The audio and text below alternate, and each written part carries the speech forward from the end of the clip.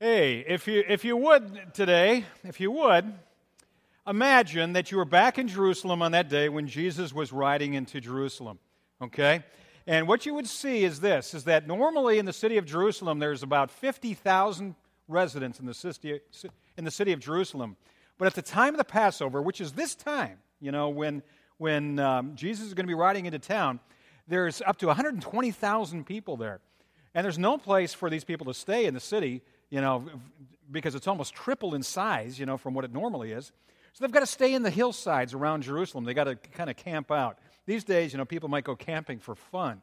And then they did it out of necessity because there was no place to stay. But these people came from all over the countryside, and a lot of them heard about Jesus, and some of them actually saw Jesus teach with authority. They saw him perform his miracles, and the news about him began to spread through the crowd. And then it became electric when they heard the news that Jesus himself was actually coming to Jerusalem. And, the thing is this, is that when Jesus shows up, something's going to happen. We know that. The crowd knew that. The question is, what did they expect would happen? And we can get clues about what they expected that might happen from what they did. The first thing they did was to wave these palm branches here. And, palms were something that were significant for the Jews because they would stamp these images of palms even on their coins when they knew some independence from outside powers like Rome. It was a sign of the nation state.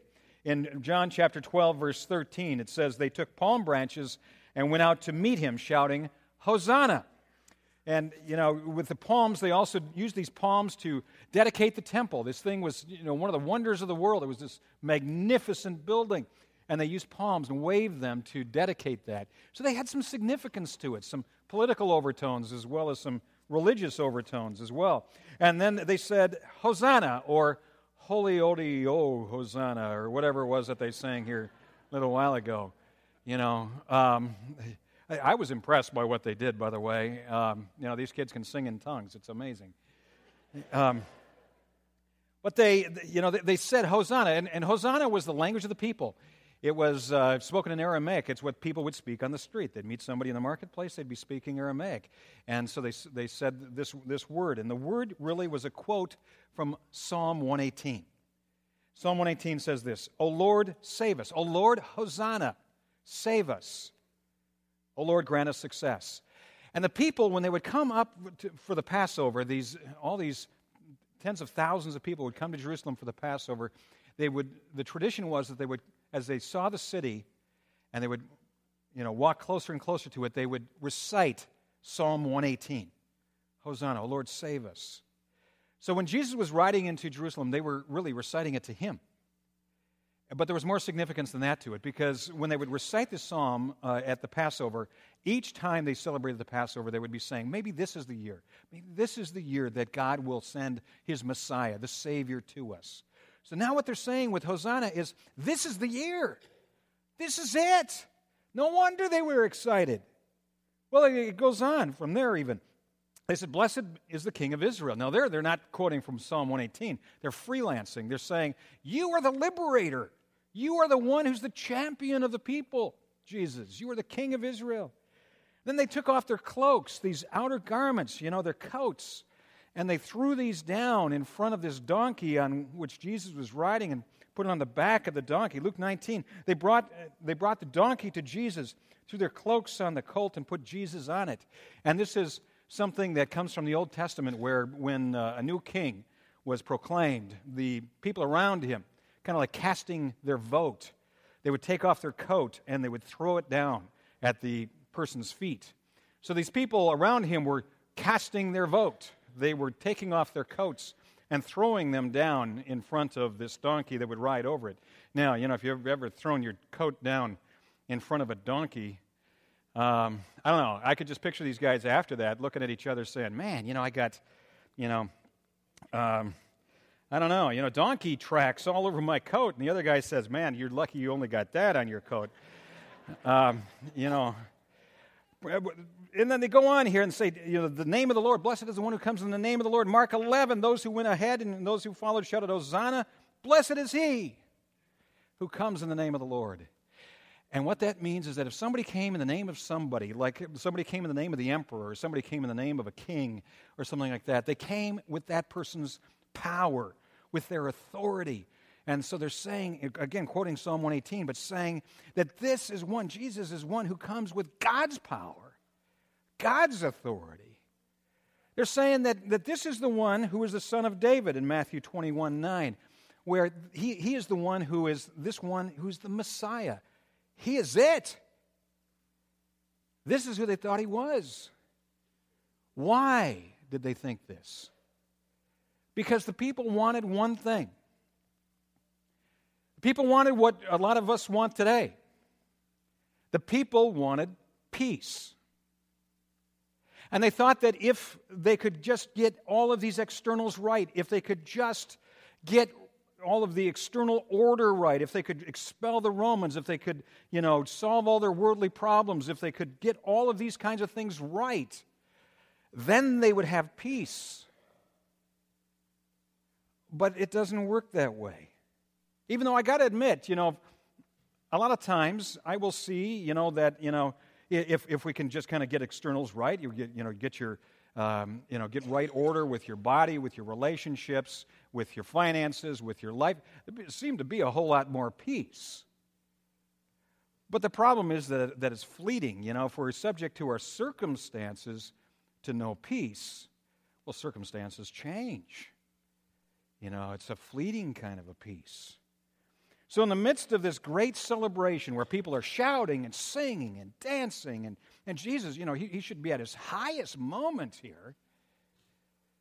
In the midst of all of that celebrating and that joy, Jesus, the one who is, the object of all this joy, is weeping. He's weeping. He recognizes that what these people are looking for is a counterfeit peace. And they just don't get it. Luke 19. As he approached Jerusalem and saw the city, Jesus wept over it and said, if you, even you, had only known on this day what would bring you peace, but now it's hidden from your eyes. The days will come upon you when your enemies will build an embankment against you and encircle you and hem you in on every side. It will dash you to the ground, you and the children within your walls. They will not leave one stone on another because you did not recognize the time of God's coming to you. You see, Jesus turned out not to, be the fulfillment of the kind of expectations that these people had. Yes, he was the Messiah, but not the kind of Messiah they expected.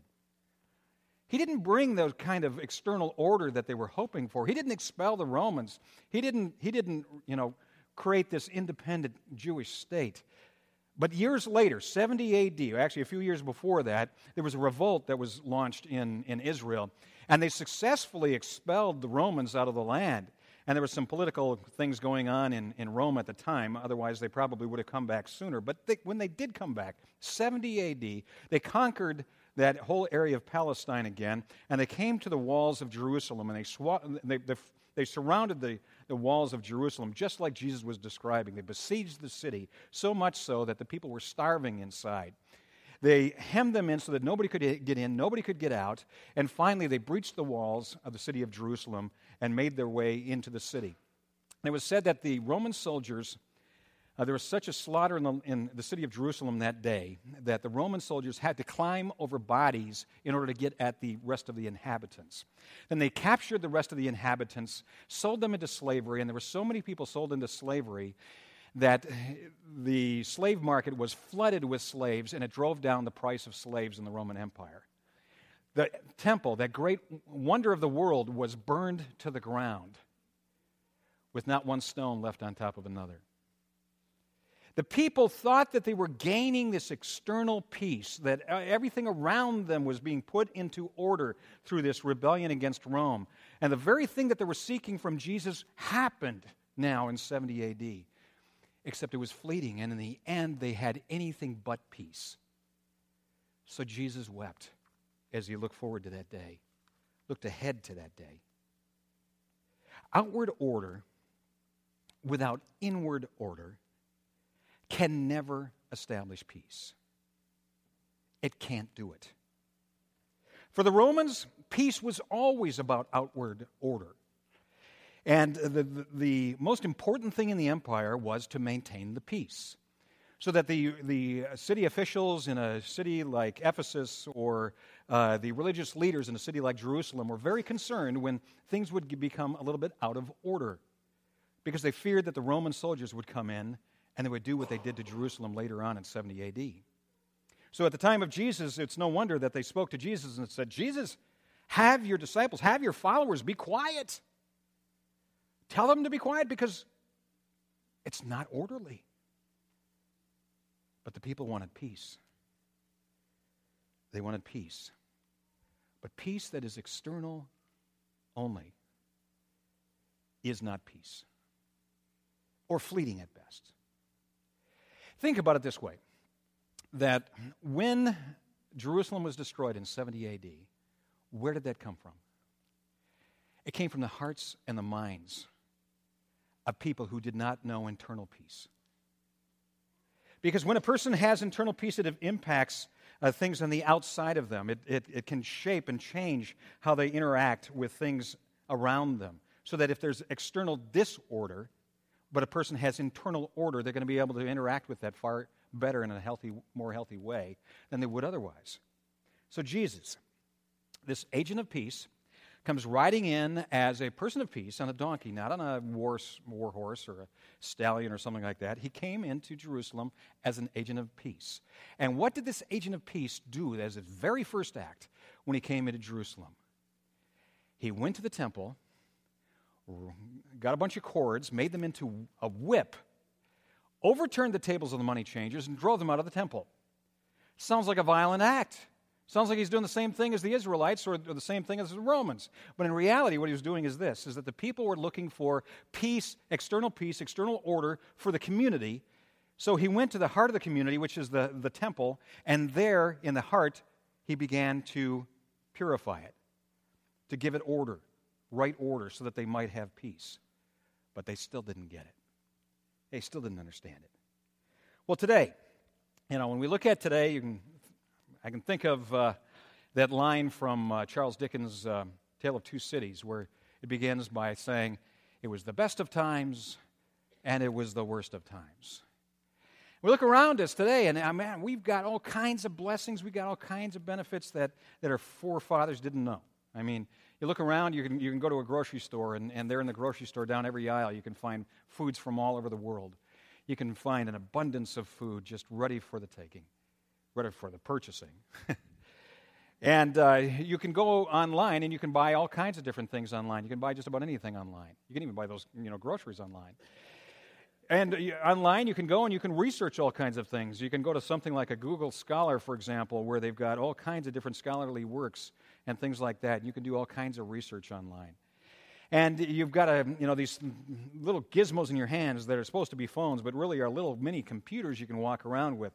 Medical science has advanced way beyond the age when they used to take leeches and put them on people's bodies to try to heal them that way.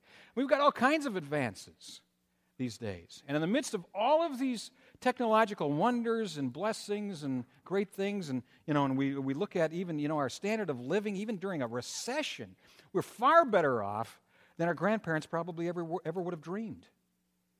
But in the midst of all of that,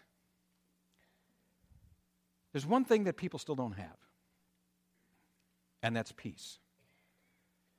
People are still as much in search of peace today as they were in Jesus' day. Absolutely as much.